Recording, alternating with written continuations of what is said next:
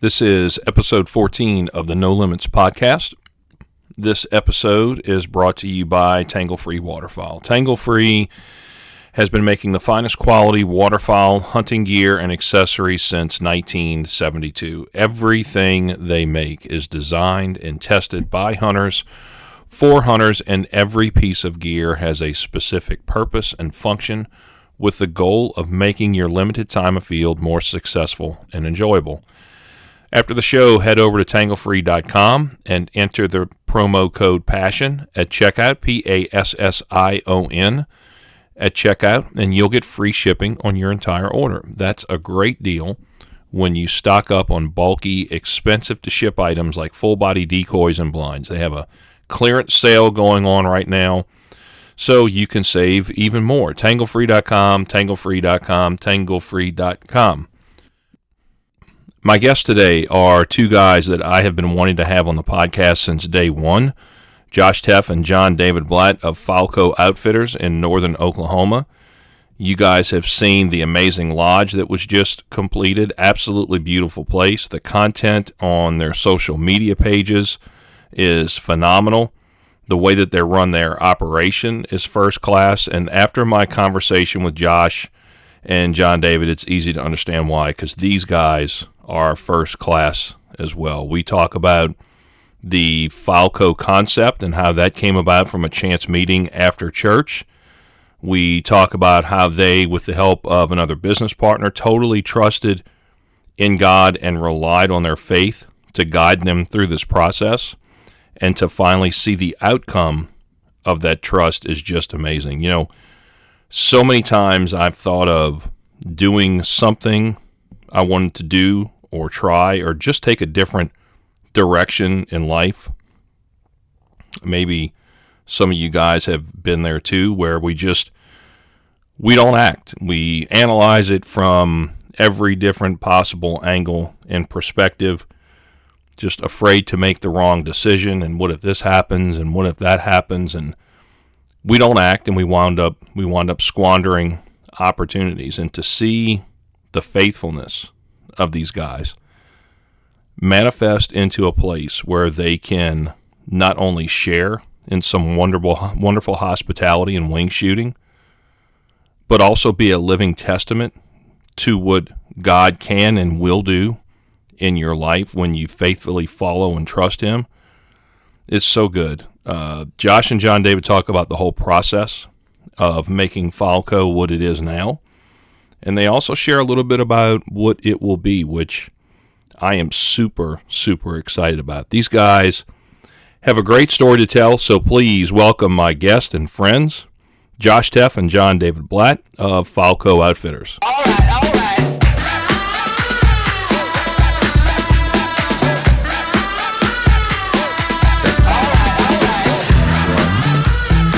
It makes everything so much easier. Well, I want to thank you guys for, I know how busy y'all are and everything else, so I just want to thank y'all for, jumping on with me. It's what I was just talking to John Dave about the lodge and just the amount of detail and time, and it's just a beautiful place. So I just want to throw that out there, man. Y'all did an awesome job on that. Thank you. Now, John Dave, where did you grow up? Are you as much of a rabbit hunter as, not rabbit, like rabid hunter as everybody else that I see on that page is? Yeah, man. My dad was a duck guide my whole life, and so I grew up doing it from when I was little. I mean, killed my first duck when I was 5, and I had never stopped. Now, are you in, like, the area where you are now in Oklahoma, has that been home for you forever? Or? Man, I'm from southeast Arkansas. My family farms in Dumas, Arkansas. Oh, okay, that's right. Yeah, so my dad. Oh, in Dumas. Yeah. So my dad may was, know. Yeah, who? The Whitmores in St. Charles. The Whitmores sounds super familiar. St. Charles is a little further north. Yeah, that's right. But yeah, that sounds real familiar. They got a place up there? Oh yeah. Yeah. We filmed a couple of episodes with the Whitmores, just good Christian people, man. Just love being around them. Great family. Yeah, man. My dad his partners, and we had a place called Delta Wings, and his partners in Delta Wings owned Prairie Wings, and so Dad got it at Prairie Wings, and then we started Delta Wings a little later.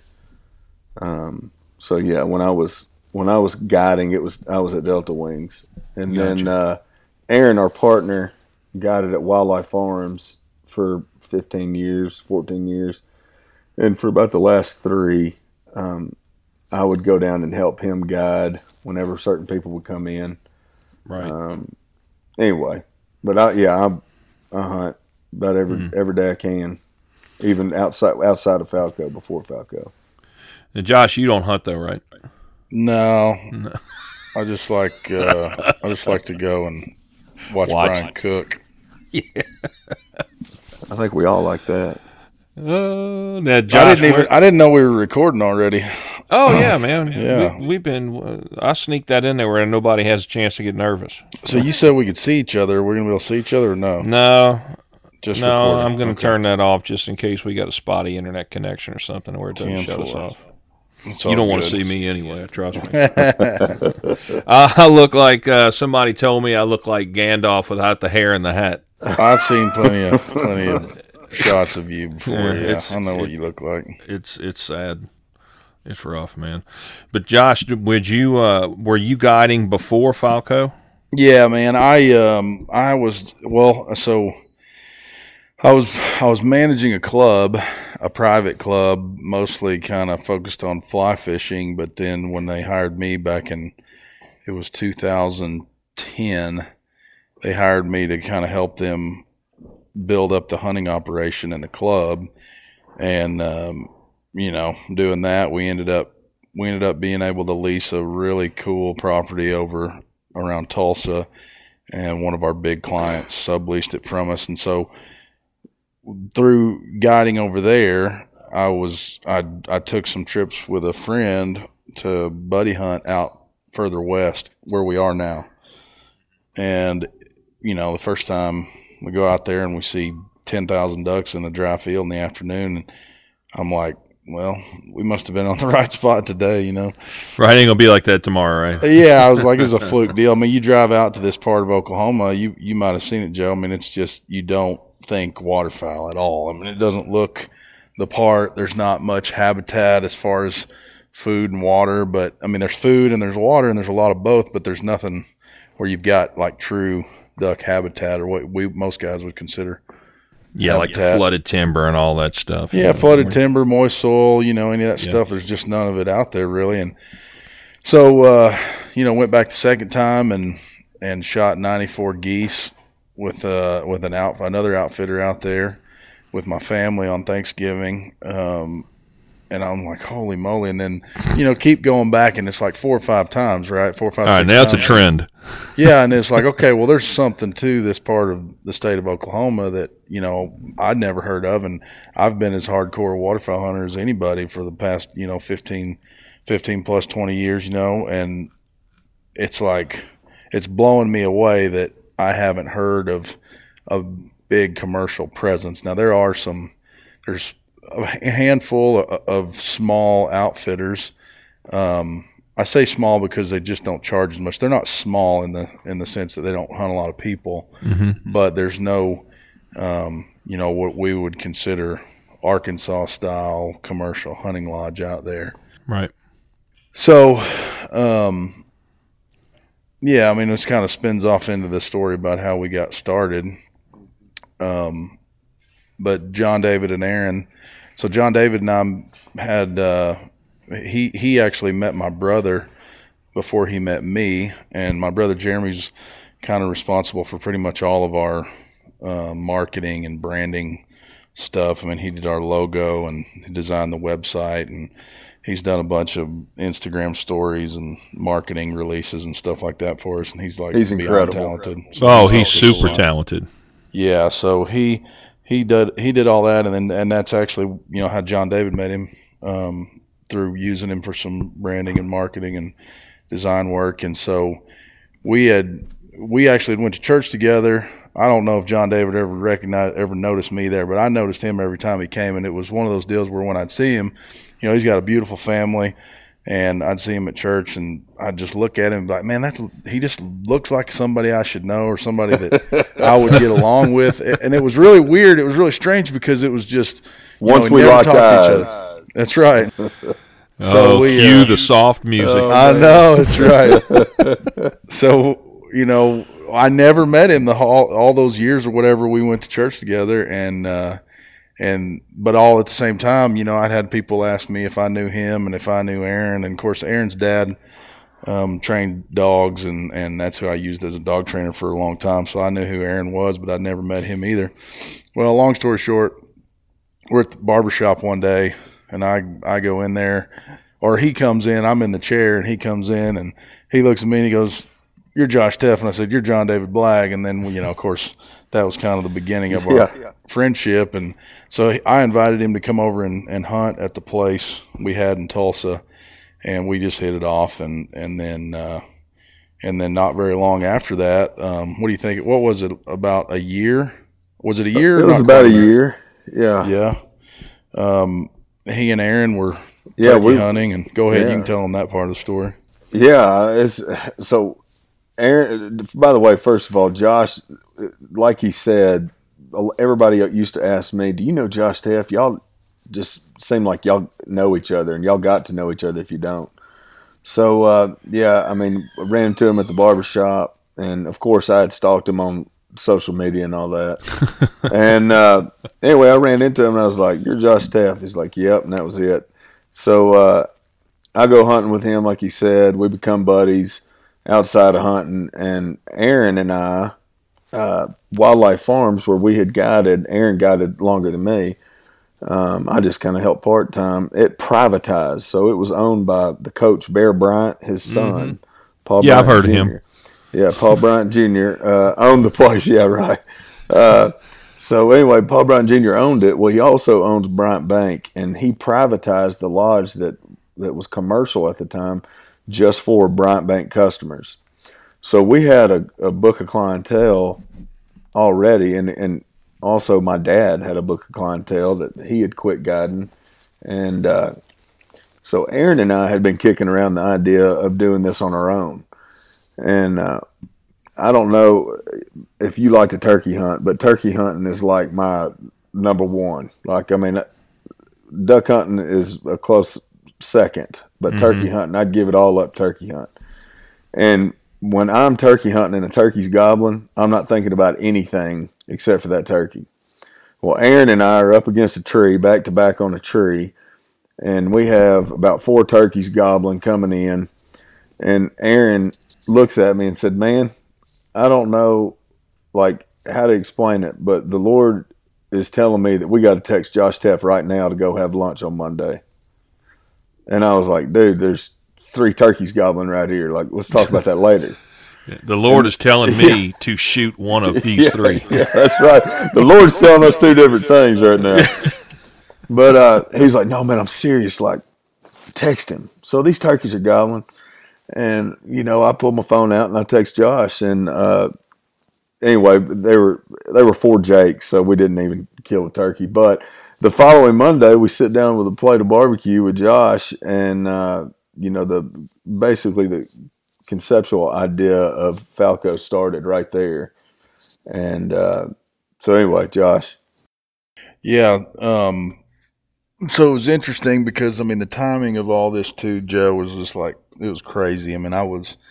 I had managed that club for about a little over 6 years, been there for almost 8, and just some things happened. It was just my time to go, and I'd already kind of let the owner know that I was going to be leaving, but I had no clue what I was going to do. I had no idea, and I told him in March that it was probably going to be something I'd be doing, and then April, these 2, text me to go have lunch, and then literally within a week of that, another guy kind of hit me up about doing the same thing. So I'm like, okay, like this is, and they're both completely out of the blue. I mean, I had no clue what I was going to do. The idea of starting an outfitting business never even entered my mind, because it would kind of seem like one of those things that was a little too far out of reach, because I'm not one of those guys that's going to, I'm not going to dip my toe in and try. Like, if I'm going to do something, I'm going full on, full steam ahead, and it's going to be something substantial. So, being able to find the resources to do something, on that, of that scale, seemed kind of out of reach to me. And just never really thought about it. So after that, though, I was like, okay, the good Lord's trying to tell me something. So I told this guy that I was going to, try to reach out to some people and whatnot. Well, long story short, I had a relationship with a guy for a few years. We were friends, but we didn't talk much. It was like we'd see each other, talk to each other a few times a year. I mean, it was always really close, when we did, but we weren't like really close, like on a weekly or monthly basis, like see each other every now and then. And anyway, he was kind of one of the first guys that I thought of, or probably the first guy I thought of.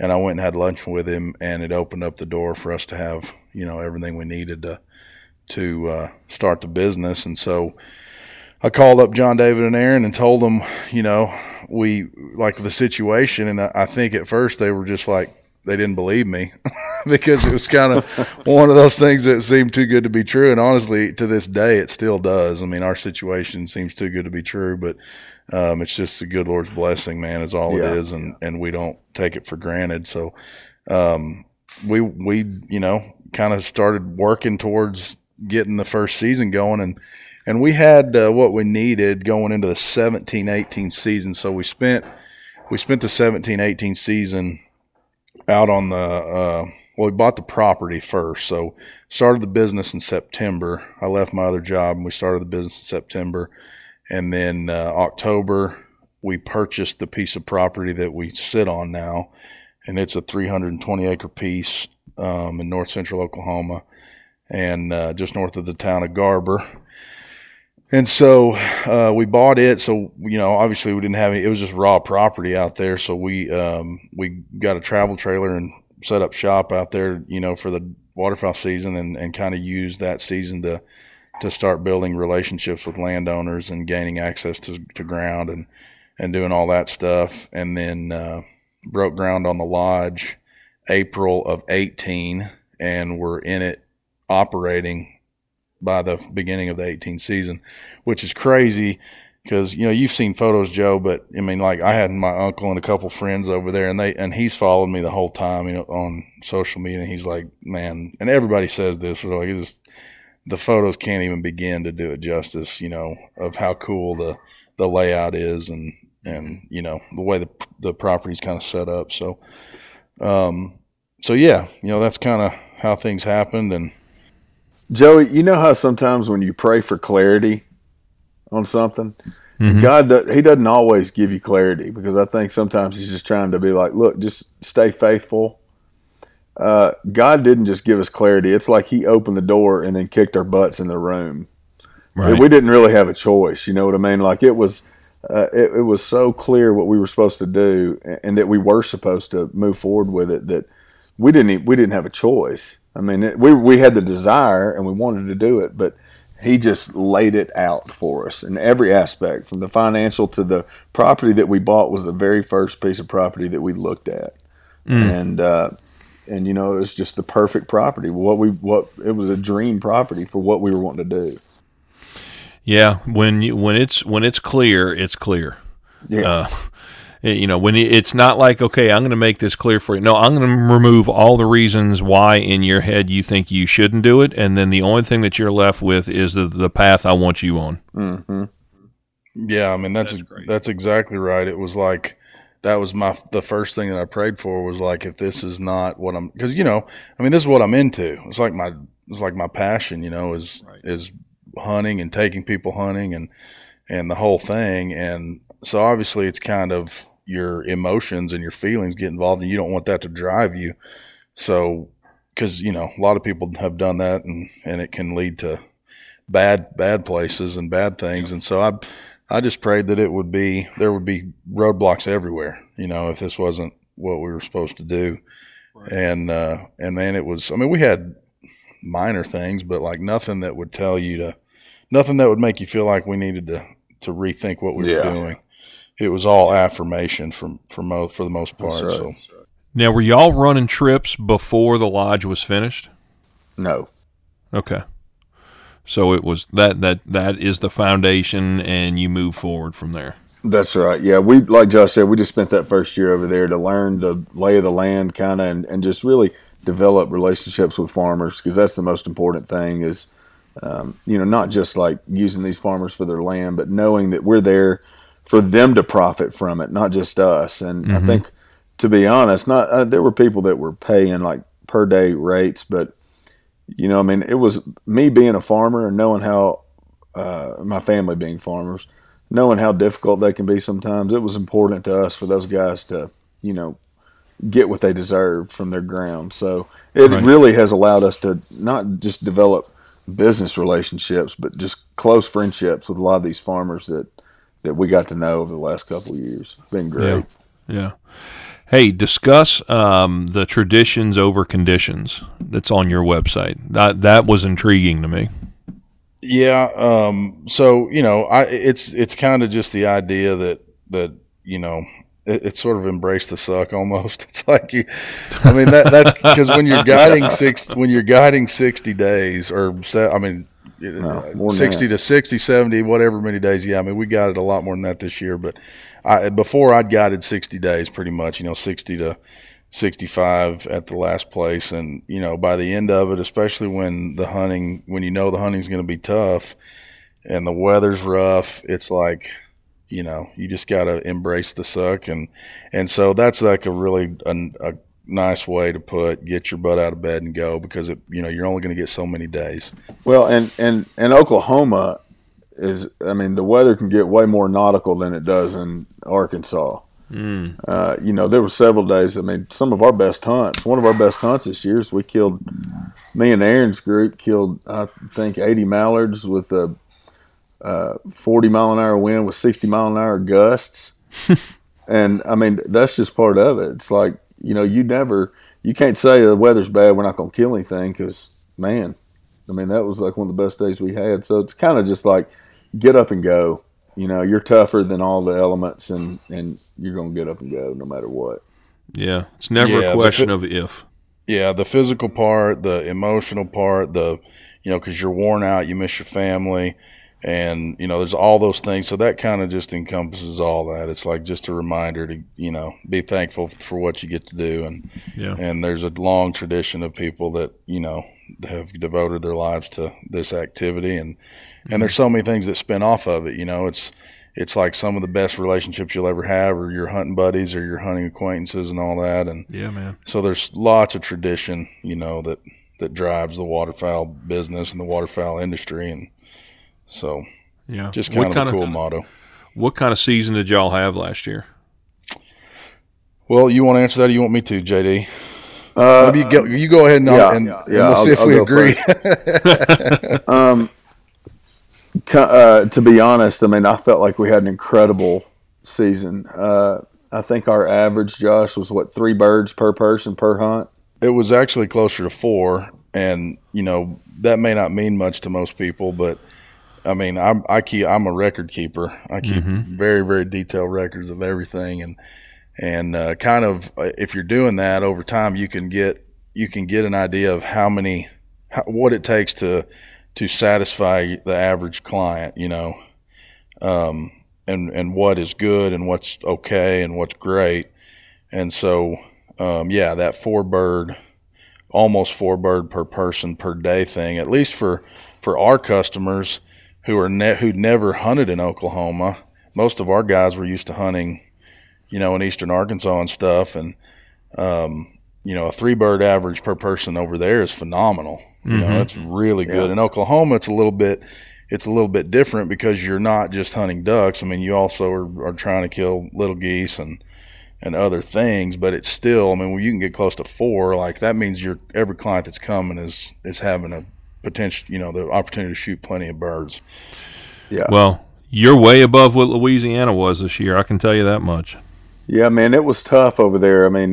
Arkansas, really below Missouri, had a tough year. I think, a lot of different things.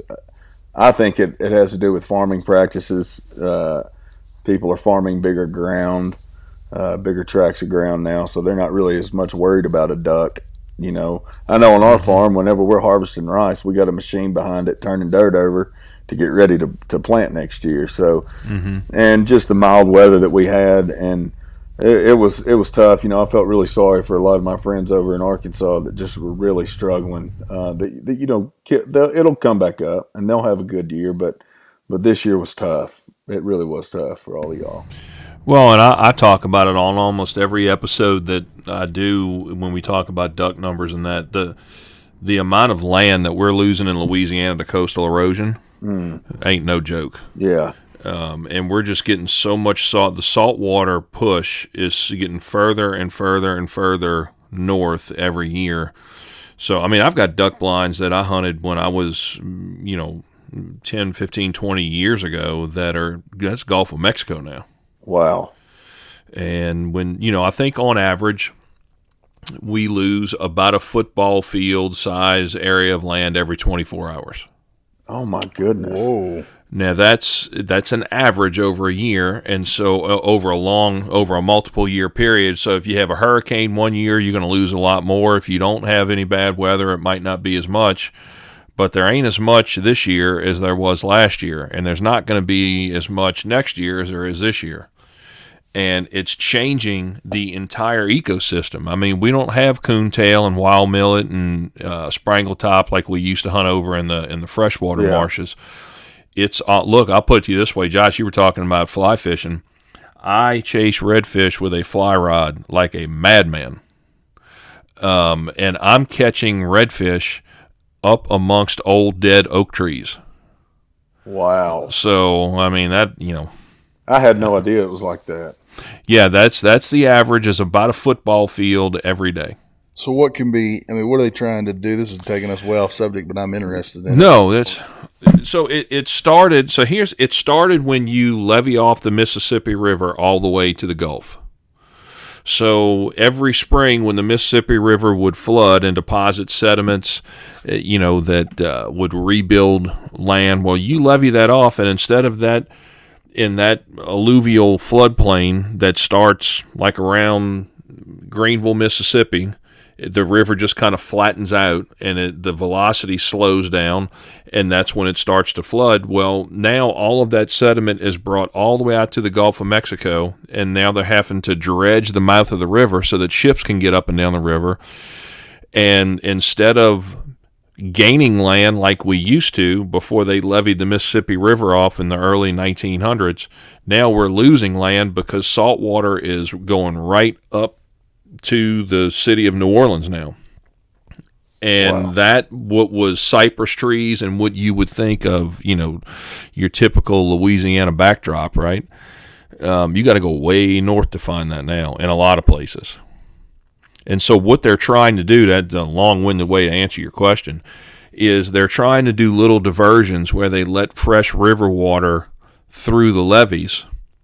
But I mean, it's not nearly enough. I mean, it's like a pinhole that you think that's going to undo. No, they would need to unlevee it, wouldn't they? So you're exactly right, JD. In a couple of places that I fish, if you follow the river down below New Orleans, like between Port Sulphur on the south end and New Orleans on the northern end of the river, about halfway up or a little bit further than that, there's a little spot called Point Lahash.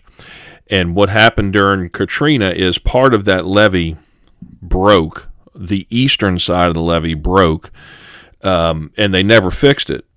Well, now river water is used to flowing through there, and that whole place is building up. Wow. That's the way it should be.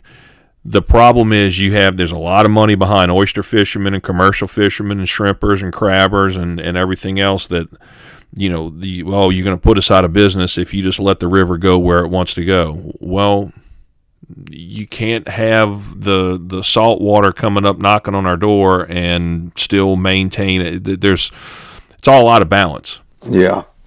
It kind of reminds me of the whole Biomeda deal going on right now, and this will be the last thing I'll say about it, but whether they should allow it to be flooded every year or not, and I don't know what the correct solution is there, but it's kind of like the same thing. It's like my dad said, everybody's entitled now, so they expect it to be flooded when it's duck season. Well, when he was growing up, you might have got to hunt that 2 weeks of the season, but a lot of rivers had to back up in order for that to happen. And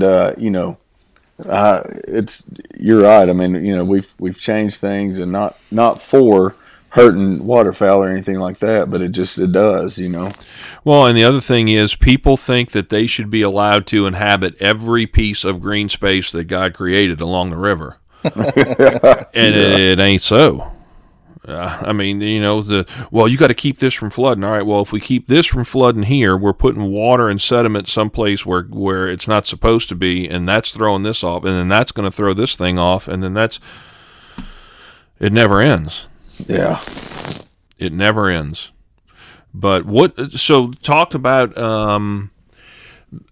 in Oklahoma, are most of your hunts over dry fields, or do you hunt a lot of creeks or watersheds, or just depends on where they are, I guess? But it does. I mean, you can find them almost always in both.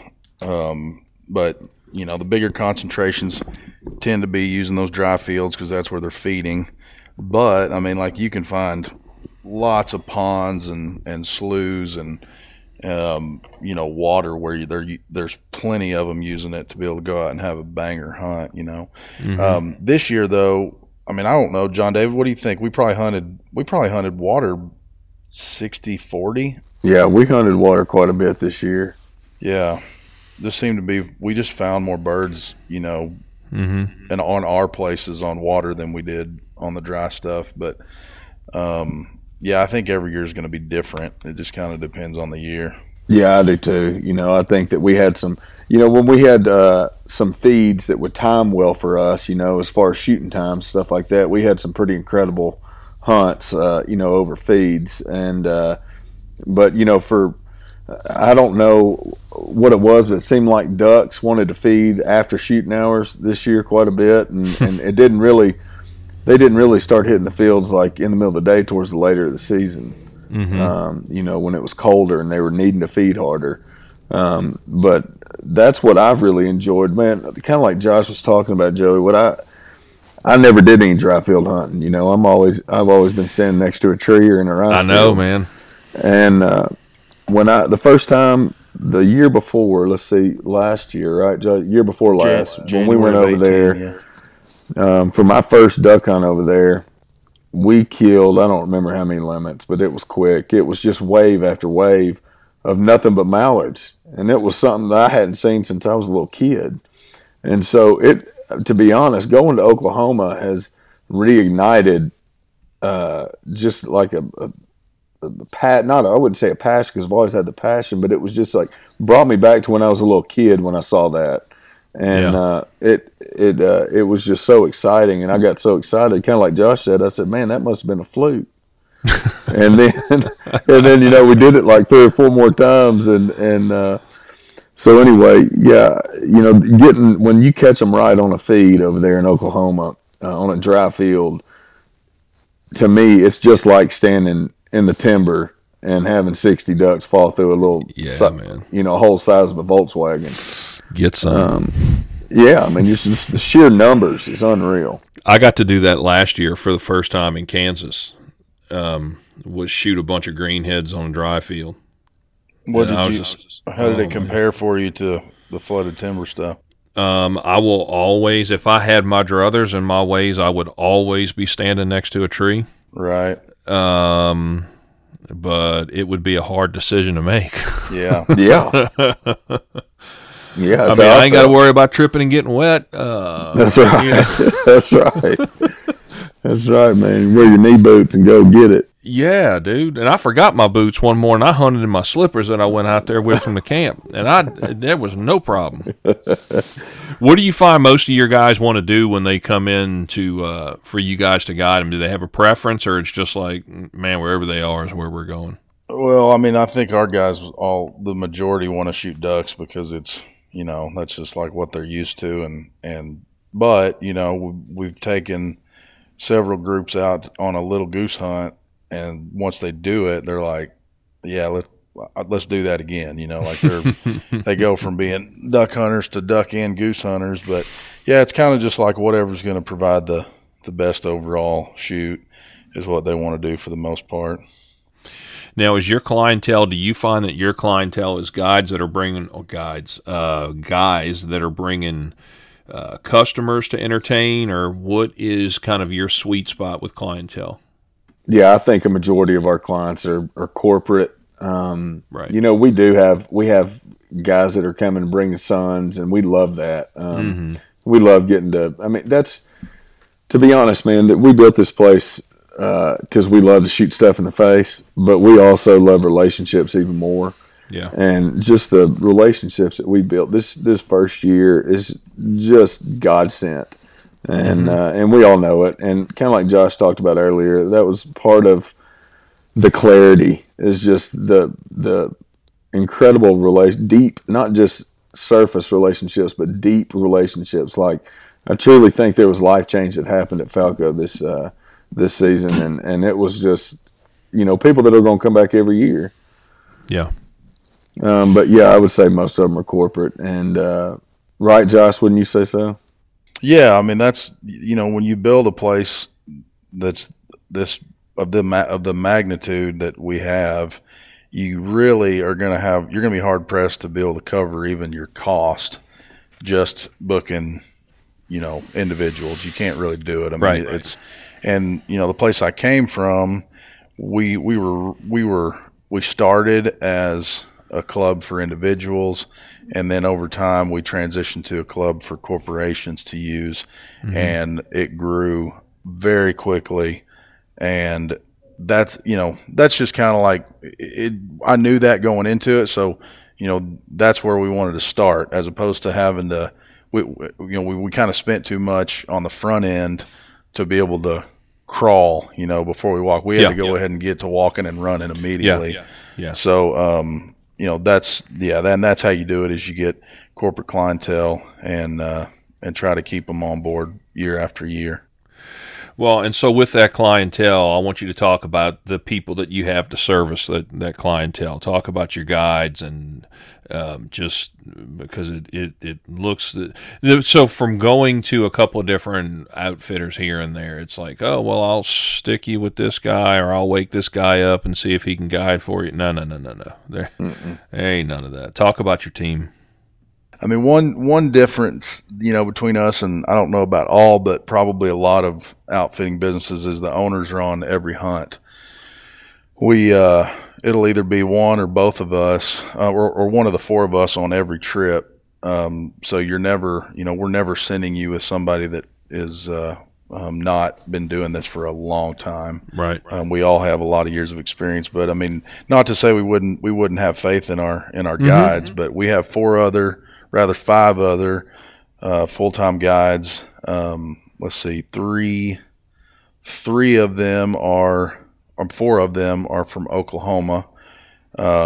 So we've got Tanner Grubbs, Josh Farley, Austin Ferguson, Hunter Riley.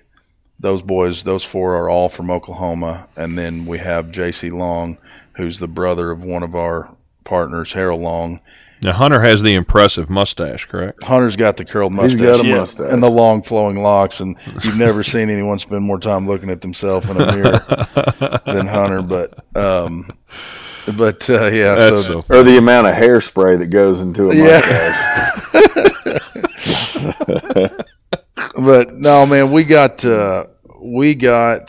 just kind of lucked out with a really good crew, and I think our number one compliment was on Brian Pilgrim's food, who is he's our chef, and he's more than just a chef, man. Like, he's kind of the front of house guy, and he's like one of the sweetest personalities you've ever been around in your life. And John David Aaron told me that going in, and I had no reason not to believe him. So, it was we just kind of lucked out and already had a built-in chef to come and take care of the food, and we got more compliments on him and his food than anything else. And then probably number two to that was the staff and how professional everybody was, and respectful and helpful. And Oh, it's got to make you feel so good. Yeah, man. I mean, because, that can make or break you, honestly. I mean, I've been in the service business long enough to know that. Mm-hmm. And it only takes one bad apple, honestly, but we didn't really have one, which blew my mind because I think we discussed at the beginning of the year that we would end up probably getting rid of at least one or two, and to not have to get rid of anybody and to not really have any major explosions. I mean, when you're working 15 plus hours a day, every single day, I mean, it's hard work. I mean, you're dealing with elements, you're dealing with stress, you're dealing with everything. Fatigue, yeah, fatigue, and we're people, and we're trying to glad hand and smile and be around clients and all that stuff and be service minded, and to do that every day for as long as we did and live in the same bunkhouse and for to not have a fist fight break out was kind of amazing to me, and we did, man. I mean, I think we all left there really kind of loving each other, to be honest. I mean, we grew closer and leaned on each other, and it was really awesome. So, I mean, there again, I think that's another God thing. That you wouldn't find that in very many places, but that's another thing that kind of sets us apart from the crowd is that, me and JD and Aaron are all really, we all put a lot of weight on building long lasting relationships with people. Mm-hmm. So you don't come there and just feel like you're gonna be served. Guest number, whatever. Yeah, it's not like that, man. I mean, we don't have anybody that leaves there that doesn't feel like they've just made friends and that they could text us at any point in the year to see what's up or whatever. And I don't think there's anybody left that we weren't bro hugging it out as they were getting in the truck. Yeah, that's right. And I want to talk about Brian Pilgrim a little more. So he's our chef, and Brian didn't start as a chef. Brian guided with Aaron. Brian was Aaron's main guide partner at Wildlife Farms. Brian is one of the most savage duck hunters you've ever been with in your life. And whenever we were starting Falco, Brian had become a close friend of mine through Aaron. And we had called Brian and basically said, Brian, we want you to come guide with us at Falco. We're doing this thing in Oklahoma. And he was like, oh, okay, well, are there big cypress trees? And we were like, no, bud, there's no cypress trees. And he said, okay, well, is it cold? We're like, yeah, bud, wind blows, it's cold, and but, there's a lot of bird stuff. He goes, can you bark ducks from way high with a cut down? We were like, no, you can't do that, bud. He thought, and he said, well, how about I just come cook? We're like, sold. However we can have you involved in this deal, man, you're in 100%. So we just knew that from the beginning, man. Brian was going to be a big part of this, and he was.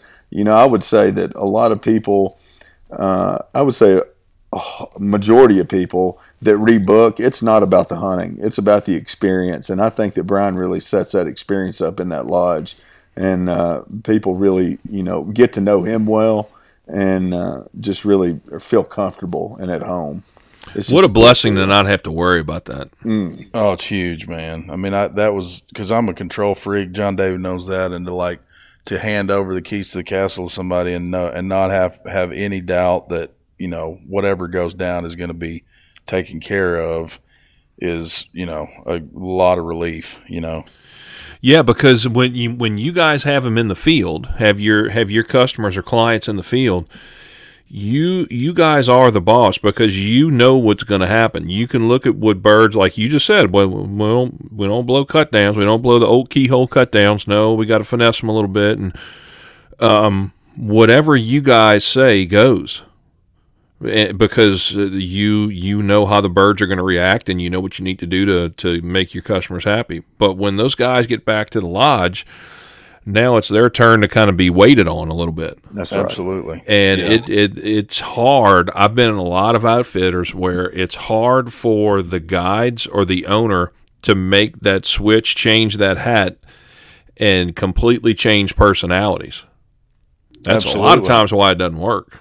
Yeah, and we don't, I think we're around, but, I mean, we kind of hand them over to Brian. I mean, he's like we'll go up and sort of let off steam or take a breather, take a nap or whatever, and then we'll come back down in the evenings and and do our thing in the evening time, kind of get ready for the next day, let them know what we're planning to do. One caveat to hunting out there, and I know pretty much most of those Central Flyway states are all this way.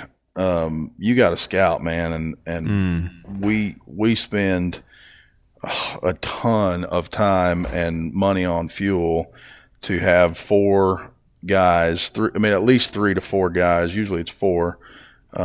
Every morning and every afternoon in every direction, finding the X, for both groups. So important. So, and if you don't have that, you really can't have, you can have some success, but you're not going to have consistent success if you don't have that. So, we put a ton of emphasis on that. And I think that's why, we had very few days this year that weren't at least good. Most were better than good. So, so it's, that's a huge part of what we do. And then, me and John David and Aaron, not so much Harold. He's kind of more of an operation minded guy, not much of a, he doesn't mingle well other than in a hunting situation. So he'll kind of sit back, but the 3 of us are, we're all people and social butterflies, and we'll get in there and get to know who people are and build those relationships. So, man, it's so interesting meeting and learning about different people. Oh yeah, absolutely. I mean, because you come across all walks. One of the things I want to know about is, how do you guys use what you're doing as a tool for ministry? Oh man.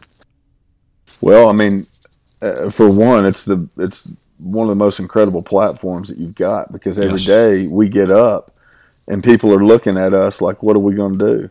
How are you feeling? What are you thinking about it? I mean, they're looking at you like, because we're directing the ship, right? Mm-hmm. So, one, I think it's great accountability for us to, be on top of our spiritual game, and totally dependent on Christ just through our, to get by day to day, because we're already exhausted. Sometimes we don't want to deal with people, so it makes us wake up every morning and go, all right, Lord, here we go again. This is for you. And, when you ask us how we use it as a ministry, this is just what I feel like we are really good at, is hunting and building relationships. And so when you're in that situation, you're going to talk about things that you're passionate about. Well, what we're most passionate about is, what Jesus Christ did for us on the cross and his resurrection. So how is that not going to come through with every group, or come out with every group that's there? We do have to be intentional about it, but man, we had some unbelievable conversations. I think that there was, many people that left there and probably went home and got a little more serious about their faith, or, kind of got back on track. And I have like 4 or 5 ongoing conversations with guys that we hunted that, just about their faith that are still going on. So, when you ask us how we use it for a ministry, I think anything as a believer, anything that you do is your ministry. Mm-hmm. You don't have to be a pastor to to minister to people. No, as a matter of fact, we're that's right out of the book. We are the living epistles, right? Exactly right. So, right on. That was one of. So you're talking about how intentional you are about relationships. That's one of the things as we go back and forth and film different episodes and do different things. When I was saved standing up next to a big cypress tree in the Mississippi Delta. I can tell you where my left foot was and where my right foot was, in about 50,000 acres of flooded Tupelo. And that was December 11th of 2010, and I started Revelation Outdoors, which is just kind of a waterfowl ministry. And I just said, man, because somebody will say, how can you look at that sunrise? How can you look at that and say there's no God? Well, now I have an answer for them. Yeah. Well, absolutely. Romans 1:20 says you can't, right? And so you're right. It's just it lends itself because you don't have to be stuck in a deer stand by yourself or with somebody else and be quiet and don't move and don't make a sound and don't. When things are slow. That's why I asked you about Heath Whitmore. He said in one of our very first episodes we hunted with him. He said, it's just such a natural. Duck hunting itself is so social. And it just naturally lends itself to being a very effective ministry tool because there's a lot of things that come out in a guy's life when it's slow and you get a chance to talk than when it's just fast and furious and over before you even know it started. That's right. And Joey, I think also, like when you're in a duck blind, Josh, I think you agree with me. I think that's why a lot of business deals get done in duck blinds. I think it's why, I've watched some big business deals go down with my dad growing up and the duck blind just sitting back and listening. And I think these guys get out of their natural of what their norm, and they get in a blind with guys and they're essentially on a team together. Okay. Yeah. They're all trying to shoot right, they're giving each other a hard time and encouraging each other. And so it puts you in a place to where a lot of walls are broken down. We might be sitting next to a guy that owns a $10 billion company. And when we're hunting, I don't care about his $10 billion company. And he doesn't care that, he doesn't care what I do. We all have the same goal. And I think that's a huge part of it is it kind of puts everybody on an even playing field and everybody has a voice. Yeah. And so anyway, I agree with you, man. I think it's the best place. Josh, what do you think? Yeah, you guys have pretty much said it all, but in the years that I've guided, it just seems like there's always. So number one, you got to be an example. You have to treat people a certain way and kind of without coming out and beating them over the head with the gospel. You have to walk. If you have to walk the walk as much as you talk the talk. So if you're if we treat you overly and abundantly kindly and you see genuineness in our approach to getting to know who you are, not just what kind of car you drive, we want to know everything about your life. And so I think that kind of opens up the door. It almost always does for those conversations in the blind where it's like, like you said, Joey, let's see that sunset. Look at the feathers on this bird's speculum. If you can look at this and not see a creator, then I don't know if you, it's just like you scratch your head to understand how people can. Yeah. So, it's like you said, it lends itself to so many opportunities. And then almost inevitably, like at some point, with most groups, there's somewhere, there's a lead in to where you can share your faith. And to be honest, more often than not, it surprises me the number of people who, may not be super devout, but they jump all over the opportunity to talk about faith and eternal things. And people are hungry for the truth, man. Yeah, we're all searching. We're all searching for something at some point in our lives, and that platform, because it brings in the creation. It brings in relationships and discipleship, and all of those different things just kind of come together in a place like this. So I don't know if I can think of a better place that you could minister to people. But like John David and Aaron and I, we don't go in there and start preaching. We do subtle things. We pray before every meal. Just to kind of that's like the first thing that people understand is like we're gonna pray before we eat, and so that's like their cue that these guys they're faithful guys. That's what and then beyond that you just kind of get led down these roads to where you can have discussions with folks, and we had some really unbelievable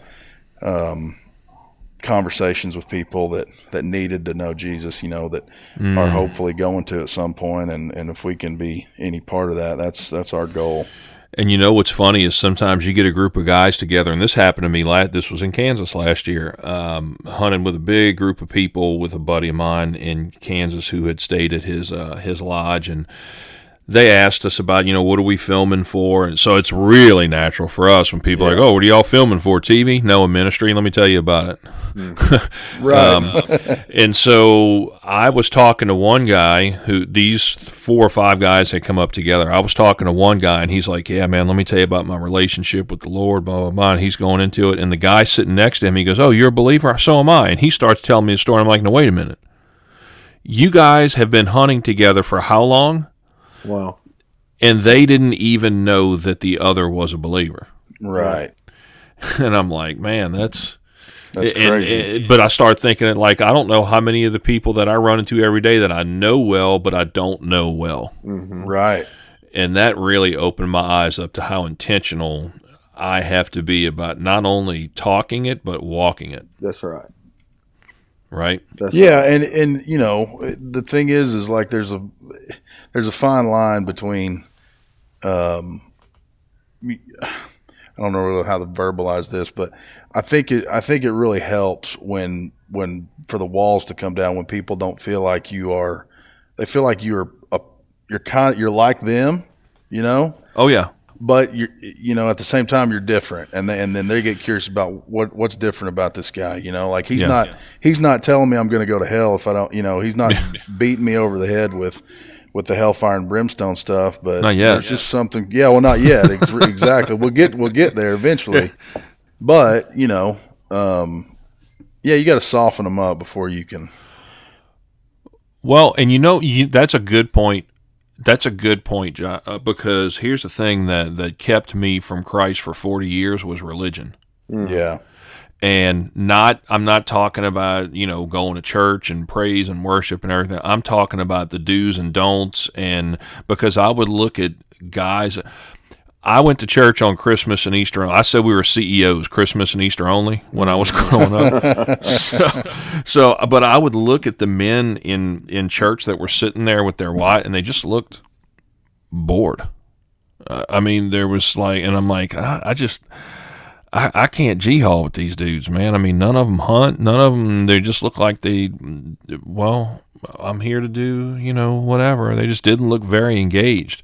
Like they're just ready to go back to work. Yeah, just going through the motions kind of thing. And some of them just look like they just weren't. I just didn't look like I could fit in with those guys. But then once I started really figuring out, I don't know, have you guys read Wild at Heart from John Eldredge? Yeah, John Eldredge. I bought every guide that came to Falco this year. I bought every one a book, Wild at Heart.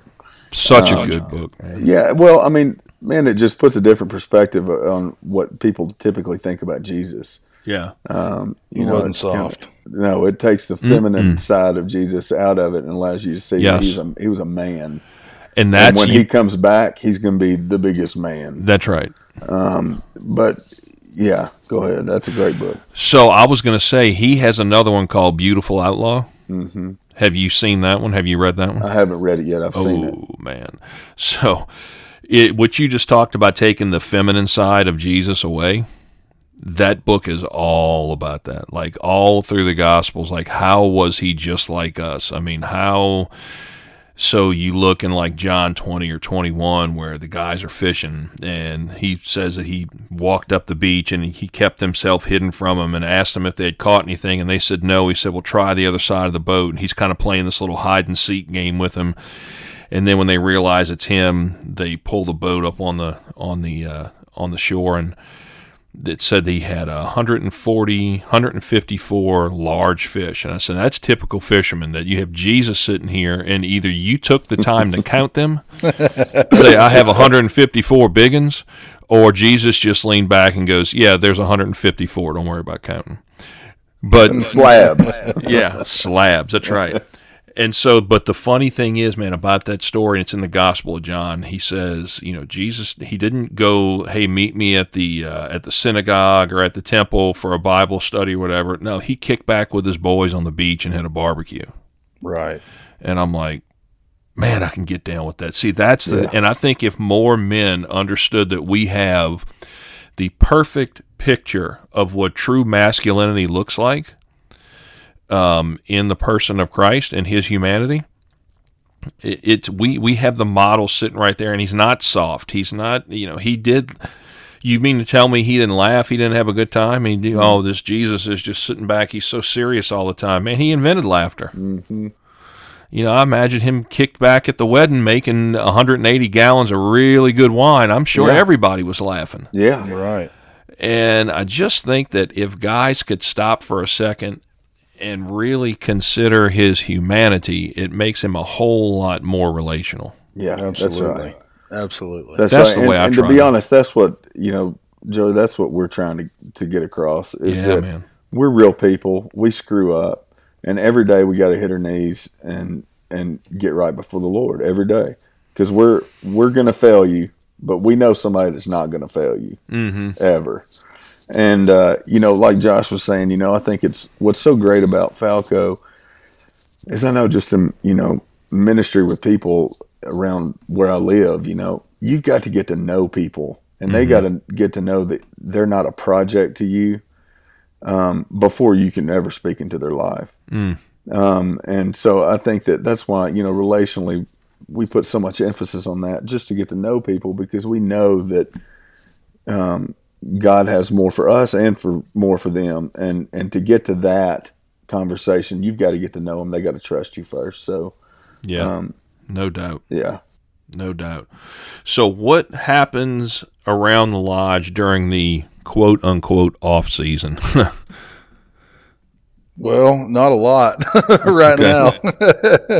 I went over there a couple days ago, and it looked like it had been abandoned. Honestly, we've got ryegrass growing into our beds, and oh boy, it needs a little bit of TLC right now. But no, I mean, long term down the road, it's still brand new, and we're, I think what we would like to do is to, offer it up as a corporate outing for corporations to come and do meetings and family reunions. We have booked our first wedding for the spring of 2020.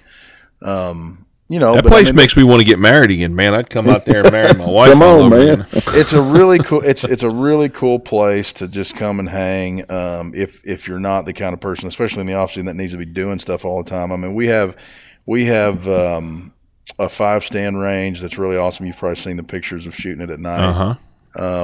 We've got an upstairs game room / bar with shuffleboards and poker tables and stuff like that. And then, and honestly, like I don't know if there's a better time than sitting on that back porch overlooking what is our wetland. I mean, so when you're there, the back patio sits on a hill. So the whole lodge sits on a hillside, and it kind of slopes down about 30 feet gradually, and then you're overlooking 120 acres of wetland.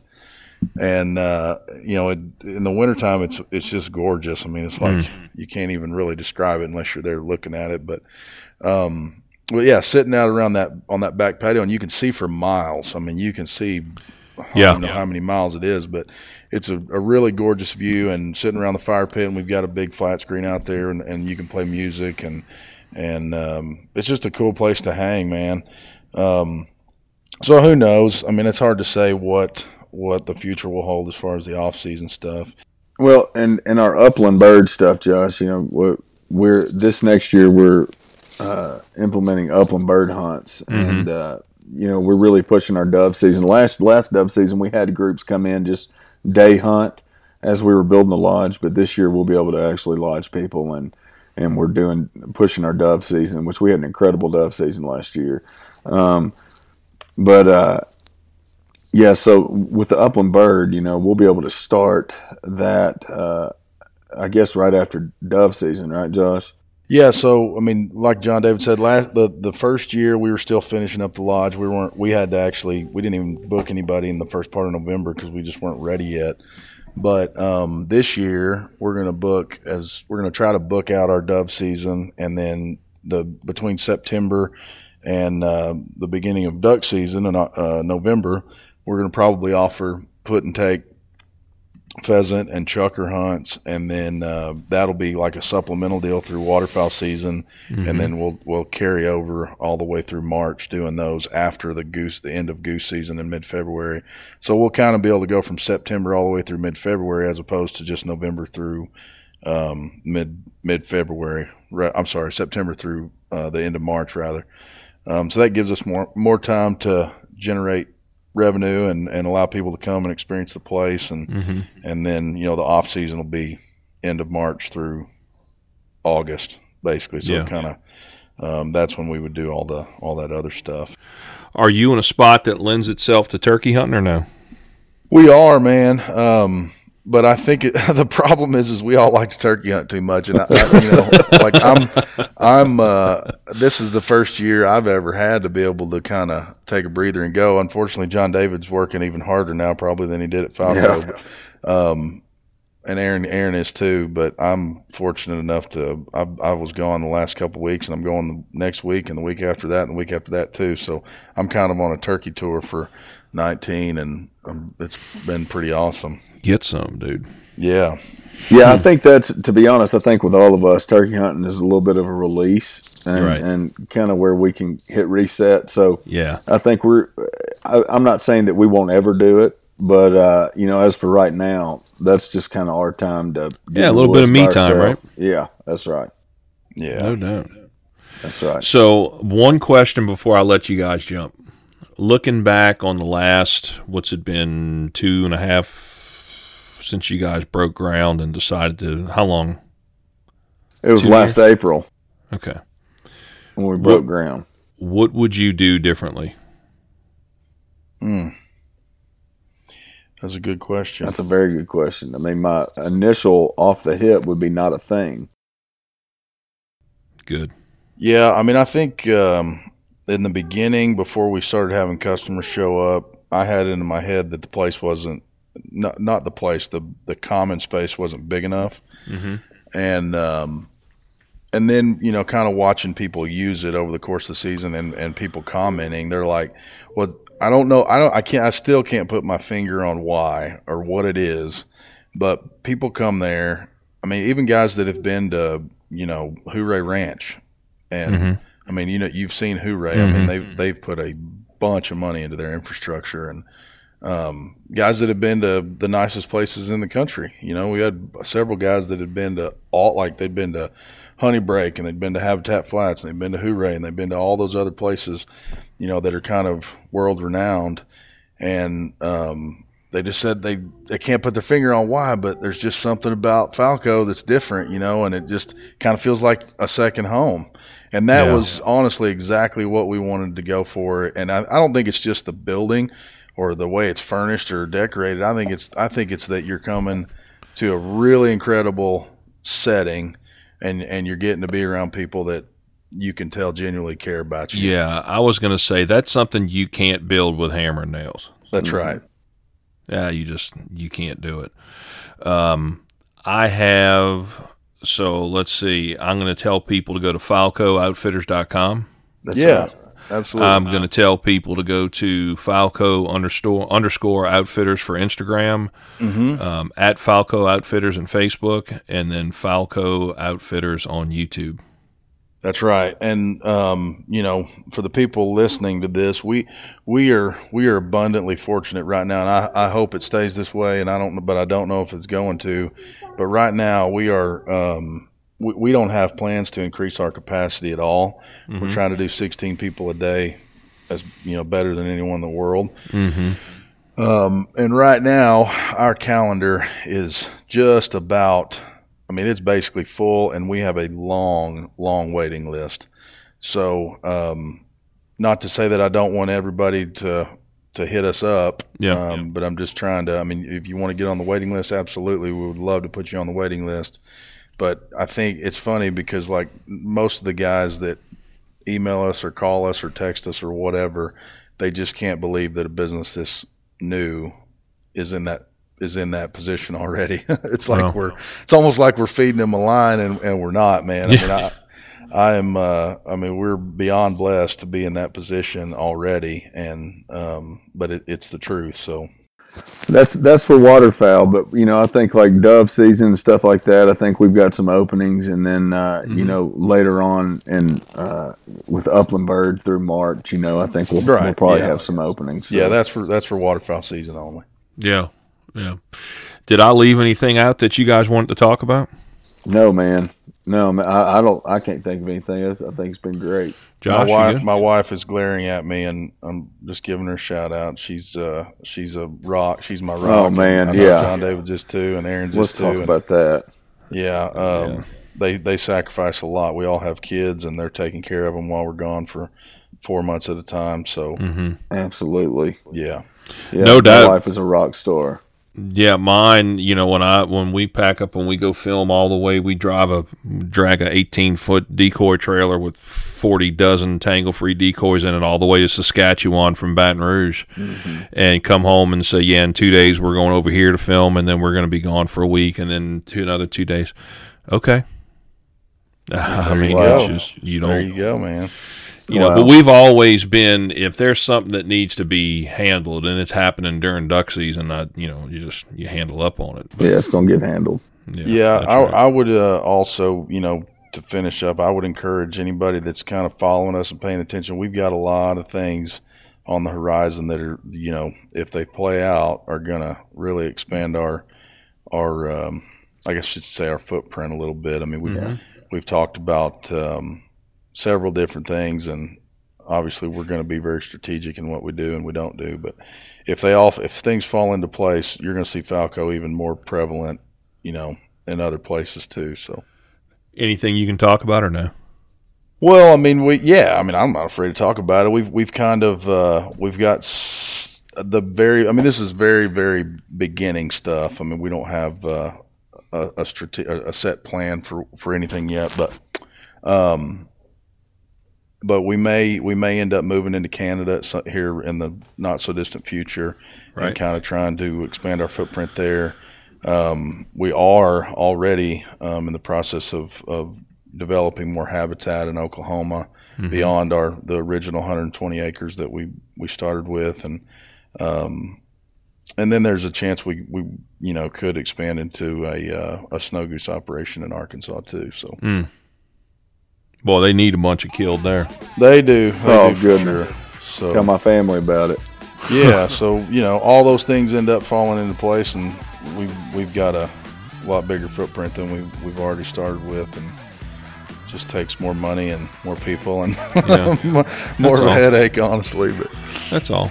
Yeah. Well, I'm so excited for you guys, man. It just does my soul good to see brothers and sisters in Christ just working together and succeeding and doing actually having the faith and the courage to step out and do what God is calling them to do. Yeah, well, it's just good, man. We appreciate Thanks, that. man. And It's you just too. good. I mean, what you're doing with Passion Pursuit and everything, man, we love it. So Thank you. Come see us. Yeah, I was going to say, next time when we're on our way through Kansas or whatever, now I know where to go and blow the horn when I pull up. You dang right. Absolutely. You're always We'll do welcome. it. Well, guys, have a great night. I appreciate it. And just a super conversation. I appreciate it so much. You bet. Yeah, Thanks, man. Joey. Thank you. Yep. Thank you so much, Josh and John David, for joining me. I love your story and testament to God's faithfulness for those that truly seek Him and trust Him. It's such a great story. You guys, please make sure to follow Falco on Instagram and Facebook and take a peek at their new lodge. It is truly a one-of-a-kind location. If you are looking to entertain guests or clients or customers and you want to make sure that you do it in a place and with people that know how to take care of your guests, clients, or customers, give Falco a call. These guys are true professionals in hospitality, entertainment, and best of all, they kill a lot of birds. Also, don't forget to head over to tanglefree.com and use the promo code PASSION, PASSION, at checkout to get free shipping on your entire order. And finally, don't forget to subscribe to the show and help us continue moving up the charts. We appreciate you guys so much. That's it. That's the end of the show for now. And until next time, bye-bye, y'all.